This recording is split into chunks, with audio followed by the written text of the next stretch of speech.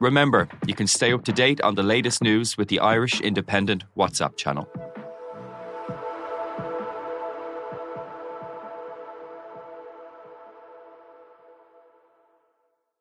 On the latest episode of Real Health with me, Carl Henry, I'm delighted to be joined by international best-selling author Hemant Sunim, telling us what to do when things don't go your way. When we are, very young and have a first love, and the first love did not work out, we feel as though this is the end of the world. However, we learn that is not the case. We move on. We find some other people. So we begin to see that when things don't go your way, maybe it's not the end. As ever, we're available on all podcast platforms.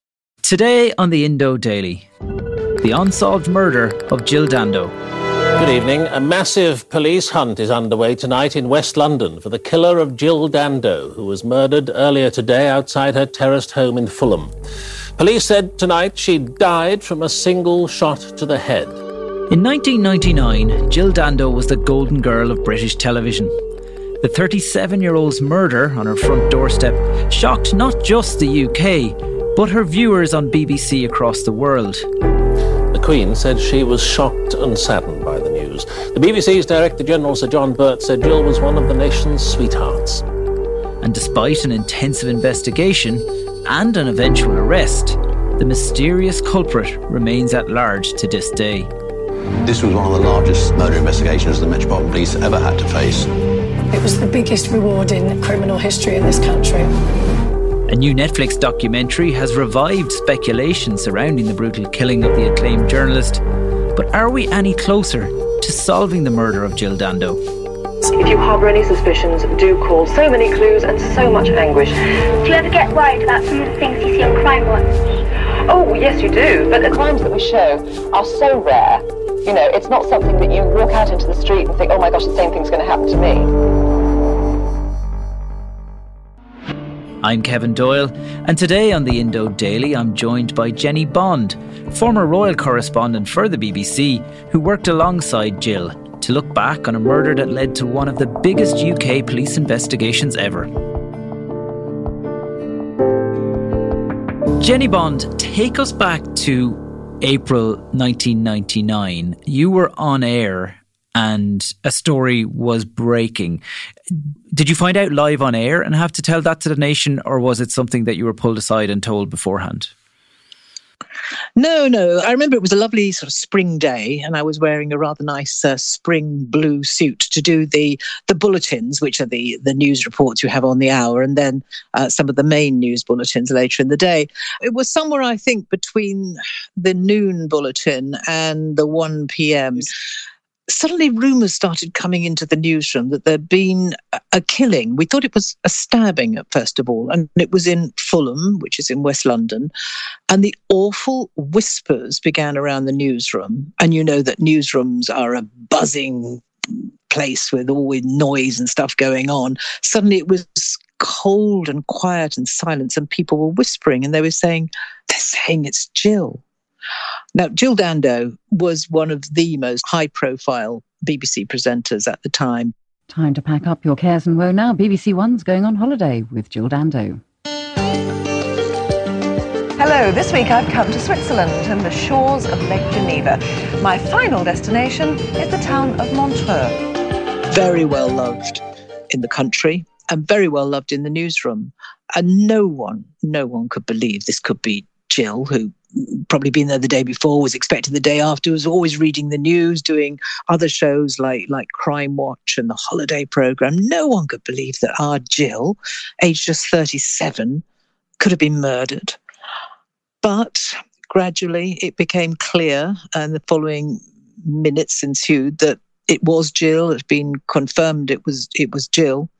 And I think one of the other news outlets, other networks, actually broke the news on air because we at the BBC were determined to be certain that her nearest and dearest had been informed before we broadcast it, her fiancé Alan Farthing, her father and her brother. And when we'd ascertained that, we put out a news flash just a few minutes after the others, I suppose, but we did want to be sure. And my bosses came to me and said, because I knew Jill well, are you okay to do this?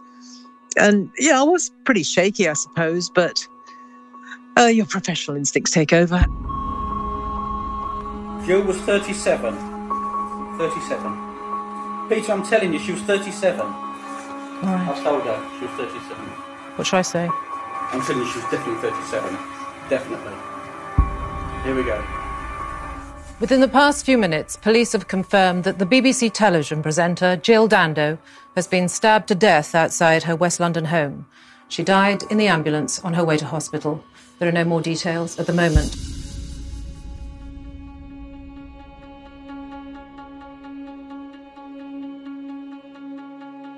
We'll talk about Jill, the person, and your friend in just a second. But what is it like in that moment where you presumably it's coming up on the auto cue in front of you and you have to read those words? What's going through your head in that 5 seconds before you have to actually say it? Well, to keep it together, for goodness sake, don't let your voice go all emotional and shaky. But people might expect that to happen, but you're professional and you've just got to impart this news. I think my voice was a bit shaky. I'd been through the experience of talking about the death of Diana a couple of years earlier, and I'd known Diana as well, obviously not as well as Jill. But it was a similar sort of feeling that, can this be true, that someone I knew quite well in both cases, and who was so vibrant and so alive, 24 hours ago, 2 hours ago, how could this possibly be? So you just try and keep it together.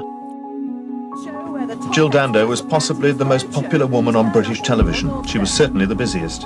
A new series began only last night.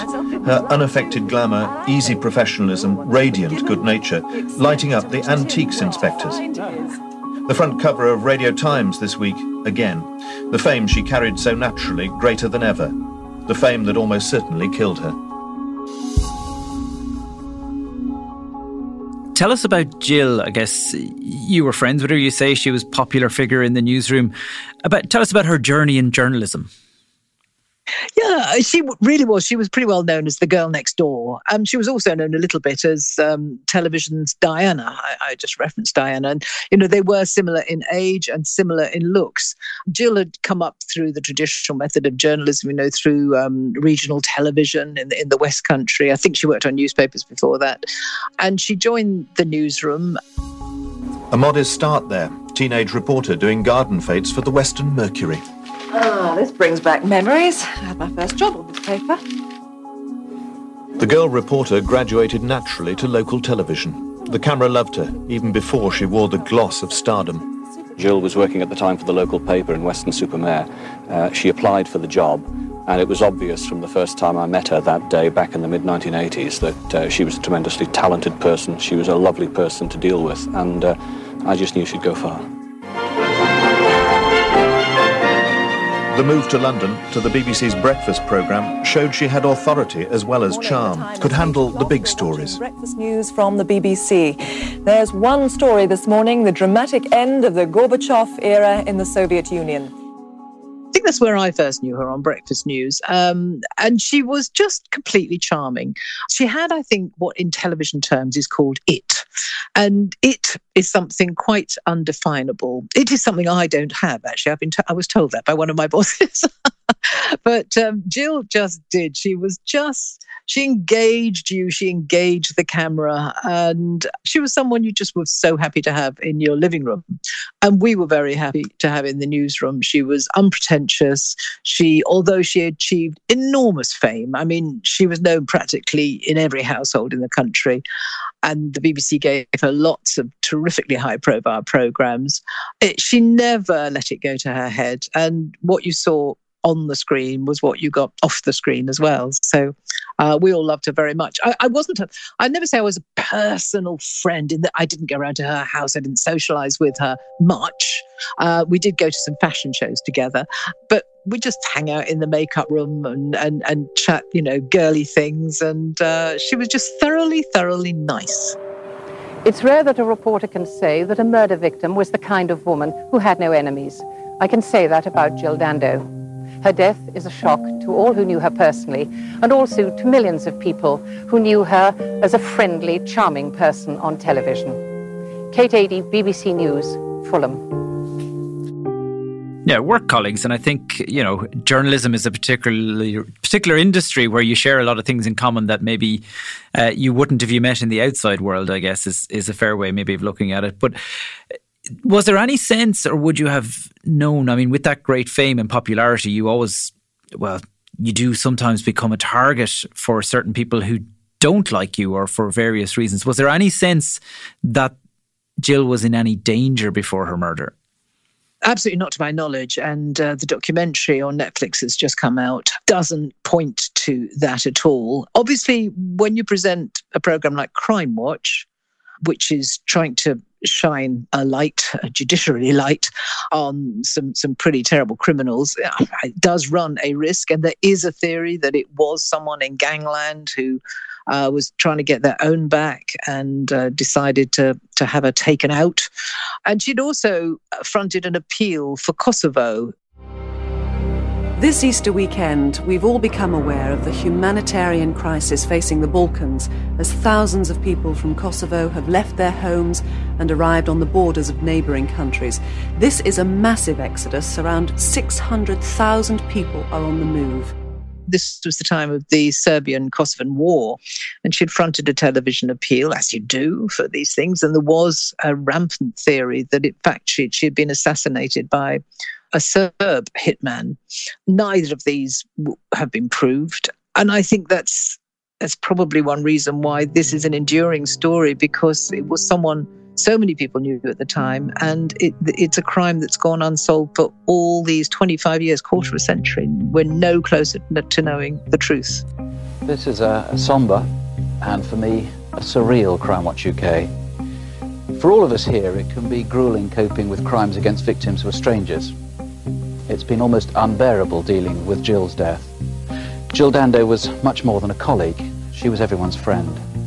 Crime Watch is poorer without her. But this programme was her passion. And now, as Jill helped others, we hope we can do the same for her family, and for her fiancé, Alan.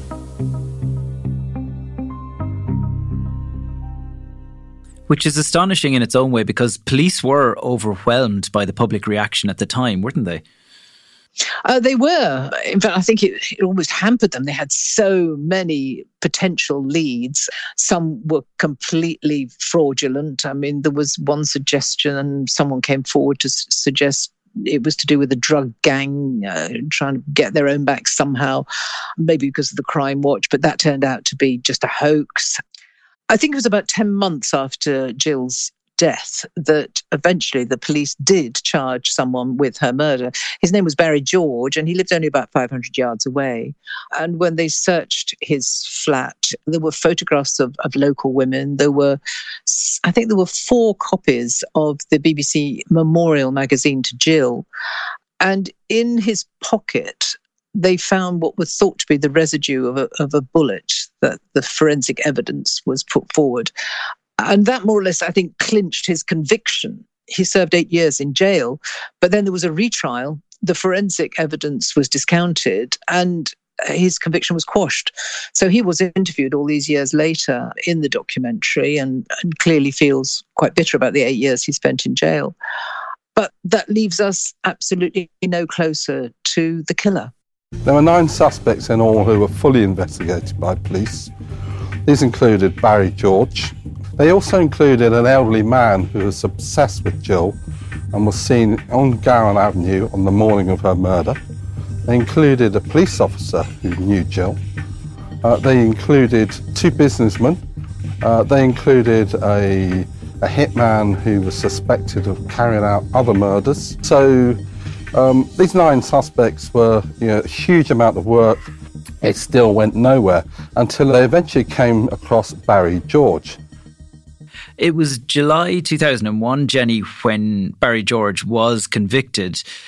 Was there an acceptance then among the public, among the police, that this was it? The case had been solved and effectively the story was over?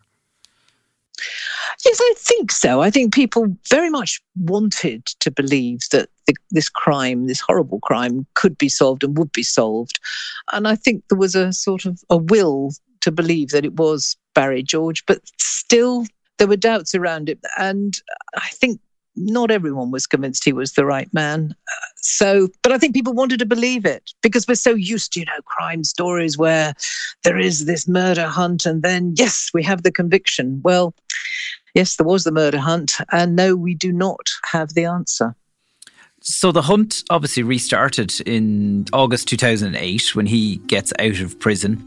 After more than 8 years in prison, Barry George is a free man, cleared of the murder of TV presenter Jill Dando.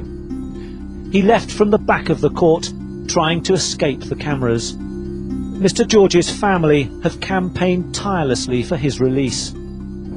We've been fighting for many years. Now we need time to get back together as a family. We also hope that the police will now look again into the murder of Jill Dando. Thank you. Where did police go then? Because you mentioned there were several theories at the time. Have they got a second most likely theory? Well, I mean, they went down these various avenues of the criminal world because of her connection to Crime Watch, of Serbia, but they could not come up with any conclusive evidence in any direction at all. It seems to be a blank page, really. I don't know if any of those theories have been thoroughly discounted. At the end of the Netflix documentary, I think the main conclusion, if you can call it a conclusion, is that quite possibly Jill was just the wrong person at the wrong time, that it was a random killing. If it was a hitman, if it was an assassination, then surely there would be evidence that she was being followed. And there were closed-circuit television shots of her, images of her, very shortly before she got home, and there's no evidence she was being followed.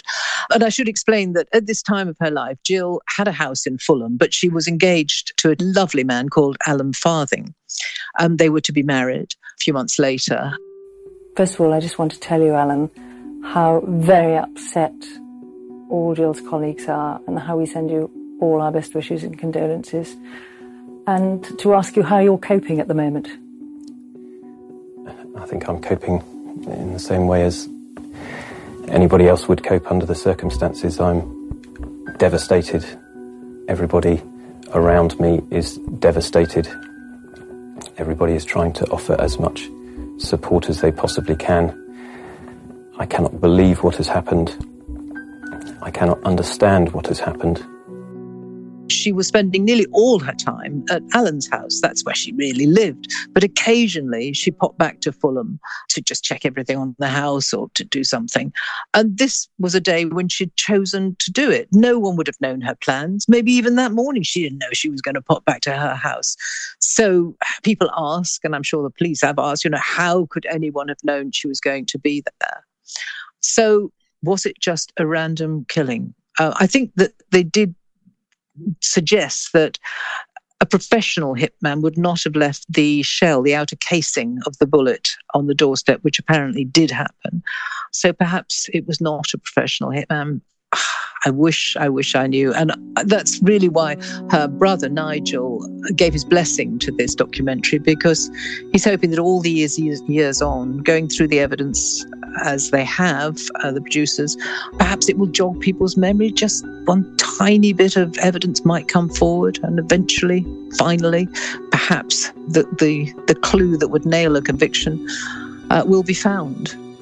One of the things police did was go through her private diaries, which none of us would like to be gone through in that way. That did bring them on a number of leads around past relationships that she'd had. But again, that didn't seem to come to any great end.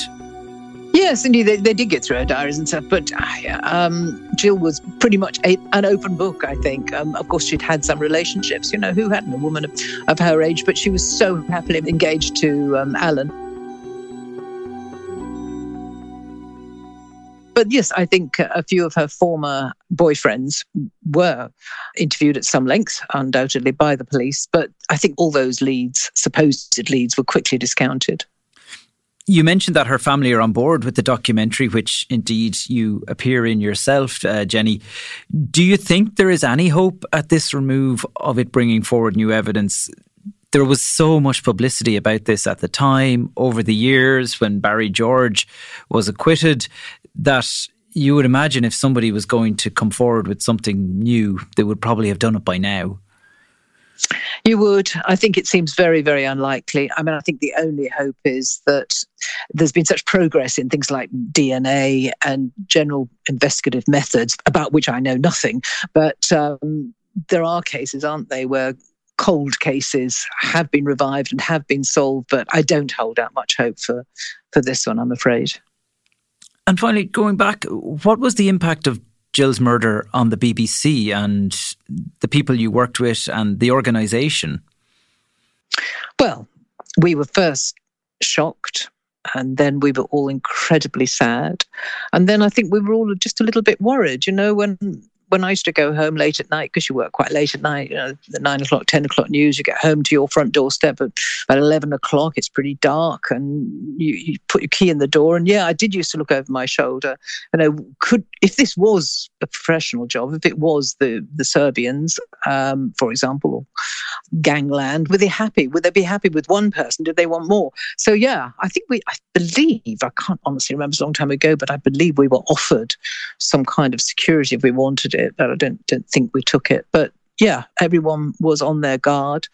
But more than all that, never mind thinking about yourselves, we were just so desperately sorry for Jill's family, and so sorry for Alan, because the marriage that he'd been so looking forward to was not going to happen. And final word then, Jenny, I suppose, to end, what's your fondest or your lasting memory after all these years of Jill Dando? Probably coming in the makeup room and where we had lovely makeup artists doing, because I used to read the news sometimes as well as she did, and she'd say, "Oh, look, your hair, it's too clumpy, it's too clumpy. Look, let me do it." And she'd get out a little bit of wax and she'd just run her fingers through my hair and make it look much better instantly. So there was just an idea of her generosity of spirit, because being a journalist and in this business, it can be quite backbiting, and people can be quite jealous of one another. But she wasn't. She was so giving. And that's the main news tonight, the brutal killing that today stunned everyone here at the BBC Television Centre. At the age of 37, in her prime as the nation's most popular presenter and radiantly looking forward to marriage in the autumn, Jill Dando was shot down by an attacker outside her home not 2 miles from here.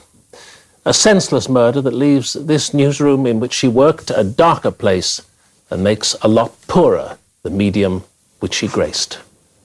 Good night. Jenny Bond, thank you very much. My thanks to Jenny Bond, former royal correspondent with the BBC. I'm Kevin Doyle, and today's episode of the Indo Daily was produced by Garrett Mulhall and Dee Reddy, researched by Dave Hanratty, with sound by Niall McMonigal. Archive clips were from BBC, Netflix, ITV and the Irish Independent. If you enjoy the Indo Daily, don't forget to like, follow and leave us a review.